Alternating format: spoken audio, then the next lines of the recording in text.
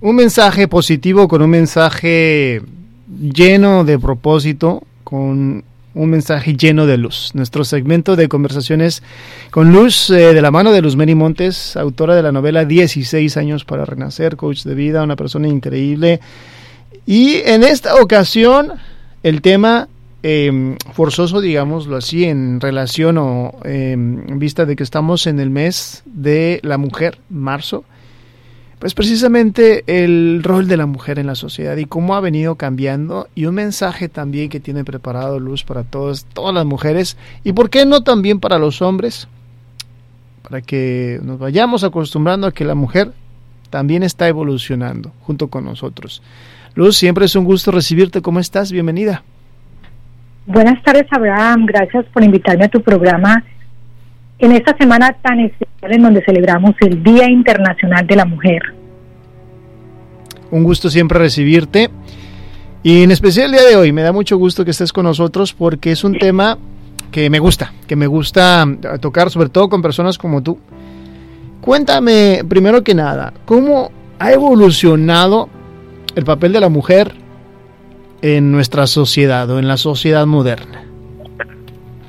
Bueno, es bien interesante tu pregunta porque no siempre la condición de la mujer fue tan desigual como llegó a serlo durante casi 2000 años. En los tiempos ancestrales, la mujer tenía los mismos derechos que tenían los hombres, en las culturas de los vikingos, los egipcios y los celtas. Inclusive, en esas culturas, el maltrato a la mujer era causa de la disolución del vínculo matrimonial. Las mujeres eran la cabeza de las tribus, eran las que conocían los secretos de las hierbas medicinales, las parteras, las sacerdotisas, las que sanaban los pueblos. Las mujeres dirigían y organizaban, y desafortunadamente poco a poco la mujer perdió todos sus derechos y se volvió invisible ante la humanidad, porque si una mujer ayudaba a sanar a otros con sus hierbas medicinales, la llamaban bruja y la quemaban.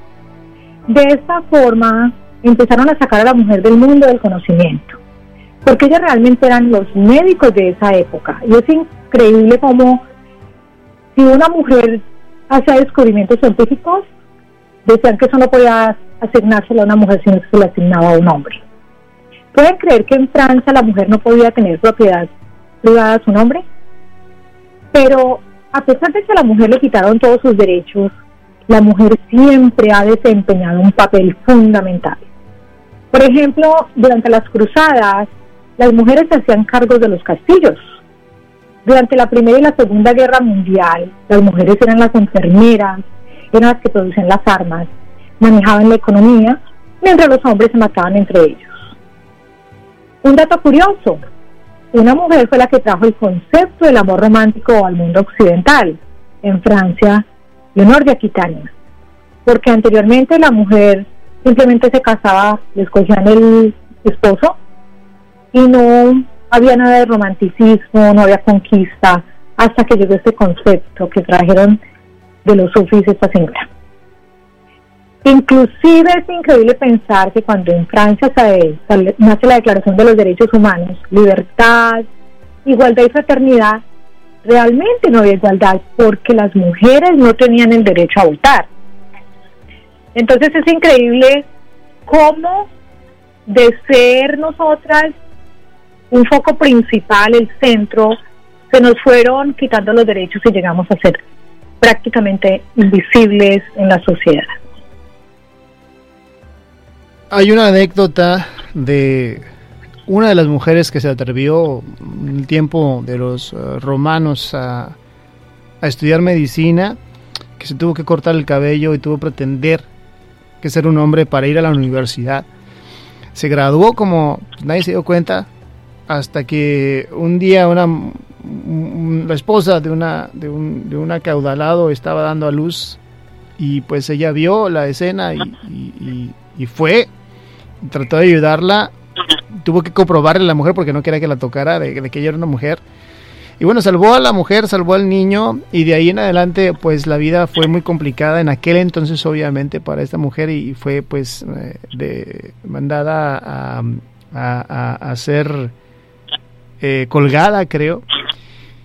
De ahí a ahora ya han pasado muchas cosas, pero aún falta mucho camino por recorrer, Luz. ¿Correcto? Sí. Bueno, continuando un poquito con la historia, con la revolución industrial e invento de los electrodomésticos, la mujer, después de la guerra, la vuelven a encerrar en la casa, digamos así, cuidando a la familia.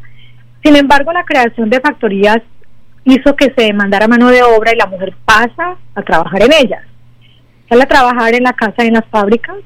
El trato era completamente desigual hasta que un grupo de mujeres empieza a organizar una huelga un 8 de marzo de 1857 en Nueva York contra el trabajo infantil, pidiendo el derecho al voto, pidiendo mejora en sus condiciones de trabajo. También tuvimos huelgas en Rusia, en Estados Unidos, en la India y el mundo entero exigiendo igualdad en los derechos, hasta que solo en el año 75 las Naciones Unidas declaran el 8 de marzo como Día Internacional de la Mujer. Y como tú dices, si falta mucho para que la mujer tome una posición, la posición que se merece, realmente sí. Hoy en día es un movimiento político gigantesco que ha cambiado el mundo y podemos ver cómo muchas empresas están pagando los mismos salarios a hombres y a mujeres, pero no todas las empresas. Y estamos empezando a ver las mujeres en puestos directivos, pero falta muchísimo para que estemos en la misma posición que los hombres. Como consejera de familia del condado de Palm Beach, yo les pido a las familias que desde la casa, desde la educación a sus hijos, traten con igualdad tanto al hombre como a la mujer. Hay que empoderar a las mujeres de nuestra comunidad para que entiendan el papel tan importante que juegan en la sociedad. La mujer es como una vasija que está abierta a recibir toda la prosperidad. Por eso a nosotros nos gustan los zapatos, el maquillaje, la moda. Pero también la mujer está lista para dar su guianza, su dirección a la familia, su consejería, atiende a su esposo, atiende a sus hijos, colabora con la comunidad. Es una fuerza laboral muy importante. Llegará el día en que muchas compañías tendrán igualdad de participación de hombres y mujeres en sus juntas directivas, pero aún falta mucho camino por recorrer. Sí, tienes razón. Bueno, ahí se está haciendo bastante progreso. Ya la liga de soccer americana pues estableció que se tiene que pagar lo mismo a una mujer que practica el soccer de forma profesional que a un hombre de forma profesional, que es una...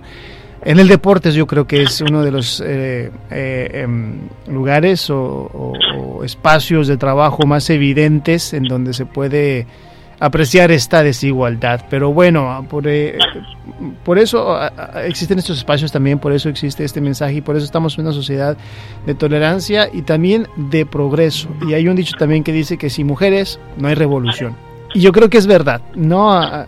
Las mujeres han sido pieza fundamental de muchas cosas que se han reformado para bien en la humanidad. Luz, tu novela también es revolucionaria, tu novela también habla acerca de esto y de las vicisitudes y las experiencias que como mujer se pasan, se viven y que sobre todo se tiene que caminar y seguir adelante, ¿correcto? Así es, realmente la novela habla de 2 generaciones de mujeres en donde estas mujeres sufren de maltrato y hay alcoholismo como hay en todo el mundo y las mujeres sufren discriminación y la mujer va a la cárcel con sus hijos. Entonces es una novela que nos muestra esa problemática que tiene la mujer y que ha tenido durante toda la vida. Luz, ¿cómo podemos también mejorar? Hacer nuestro granito de arena. No solamente los hombres, tenemos mucho trabajo que hacer obviamente, pero también las mujeres, de cierta forma, de una forma u otra, pueden que retrasen también este progreso, ¿correcto? Correcto, sí. Quiero darle en este día un mensaje a las mujeres y decirles que lo más importante es cultivar el amor propio. Si nosotros amamos quienes somos, sin importar nuestro origen, nuestras raíces, por el contrario, amándolas, alcanzaremos una fuerza indestructible que nos ayudará a sobrepasar los desafíos y las dificultades de la vida y vamos a salir triunfantes haciendo de nuestros sueños una realidad. Tenemos que creer en el poder que tenemos dentro de nosotras, en que podemos hacer todo lo que nos propongamos en la vida. Ese es el mensaje para todas, porque con eso nosotros vamos a crear una sociedad fuerte en donde la mujer, con su intuición tan positiva y tan maravillosa, va a generar cambios importantes en el mundo. Así es, la educación también es muy importante, ¿no? Fomentar también esto, como tú lo dices, en la casa, pero también la educación en la escuela, ¿no? Ver, pues, esta igualdad que tiene que ser más común. ¿No lo crees? Sí, no, la educación es demasiado importante. Todas las mujeres deben tener derecho a la educación, deben tener acceso, deben contar con los medios, los gobiernos deben tener programas en que garanticen la participación de la mujer en estos programas, porque debemos tener las mismas oportunidades, ya sea en áreas rurales o en áreas urbanas. Deben existir esta igualdad. Luz, mensaje también especial o mención especial para las mujeres como tú, que además de, obviamente, tener una historia increíble de vida, eres madre de un hijo con necesidades especiales. Muestra de que no importa qué se presente en la vida, la mujer siempre va adelante. Y no porque pues tu hijo tenga necesidades especiales, pero yo creo que esto se refleja en muchos aspectos de cualquier mujer, ¿no? Las cosas que se pueden presentar se tienen que ver de una u otra forma, pero siempre caminando hacia adelante. Correcto. Así es, Abraham, y qué bueno que lo comentas, porque de verdad que en la mayoría de las organizaciones en donde luchamos por los derechos de nuestros hijos con necesidades especiales, ustedes van a encontrar un 95% de mujeres luchando por los derechos de sus hijos, mujeres entendiendo cómo son los sistemas para navegar en ellos y poder encontrar todos los beneficios disponibles para sus hijos, mujeres yendo a hablar con los gobernadores, con los representantes, haciendo marchas por sus hijos. Entonces realmente la mujer es una fuerza increíble que puede sobrepasar muchas barreras en la vida. Luz, está terminando el tiempo en este fin de semana. Yo creo que el mensaje sería para nosotros, también para otras mujeres. ¿Cómo podemos darle un lugar especial? ¿Cómo podemos practicar esta igualdad en este fin de semana? ¿Cómo podemos honrar también el nombre de la mujer en este fin de semana? Y que este fin de semana sirva también, pues, como punta de lanza para que lo hagamos y que poquito a poquito cambie y que se haga esta revolución a nivel mundial. Sí, bueno, yo quiero compartir con ustedes un párrafo que es inspiración en la novela 16 años para renacer, en donde muestra cómo, a pesar de que uno se sienta a veces empequeñecido por los problemas de la vida, uno tiene que tener esa luz interior de hacerla brillar. Y les voy a leer capítulo 27, página 233. Dice lo siguiente: sentía que Esther y yo éramos 2 granos de arena, solas y sin ningún valor, que estaban siendo arrastradas por el fuerte soplo del viento y que habían llegado hasta las profundidades del mar, quedando atrapadas y escondidas dentro del caparazón de una ostra marina. Pero oía una voz que me motivaba a pensar en un futuro lleno de cosas maravillosas y extraordinarias, en un mundo lleno de amor y de aceptación. Sabía que algún día los insignificantes granitos de arena se convertirían en 2 perlas preciosas que reflejarían un brillo especial en donde estuvieran. Entonces yo quiero que ustedes vean esa perla que tienen en su interior, vean que ustedes pueden llegar a brillar como esas perlas. Qué mensaje tan lindo. Y yo creo que todos nos hemos sentido de esta forma en algún momento. Y pues añadir únicamente a lo que tú acabas de decir, que el presente, tu presente, no define tu futuro. No sabemos en qué nos vamos a convertir en el mañana, pero siempre hay que trabajar en pulir esa perla en la cual nos estamos convirtiendo y ser mejores cada día. Luz, gracias por estar aquí con nosotros, gracias por estos mensajes tan bellos que siempre compartes con nosotros. Feliz Día de la Mujer, feliz mes de la mujer.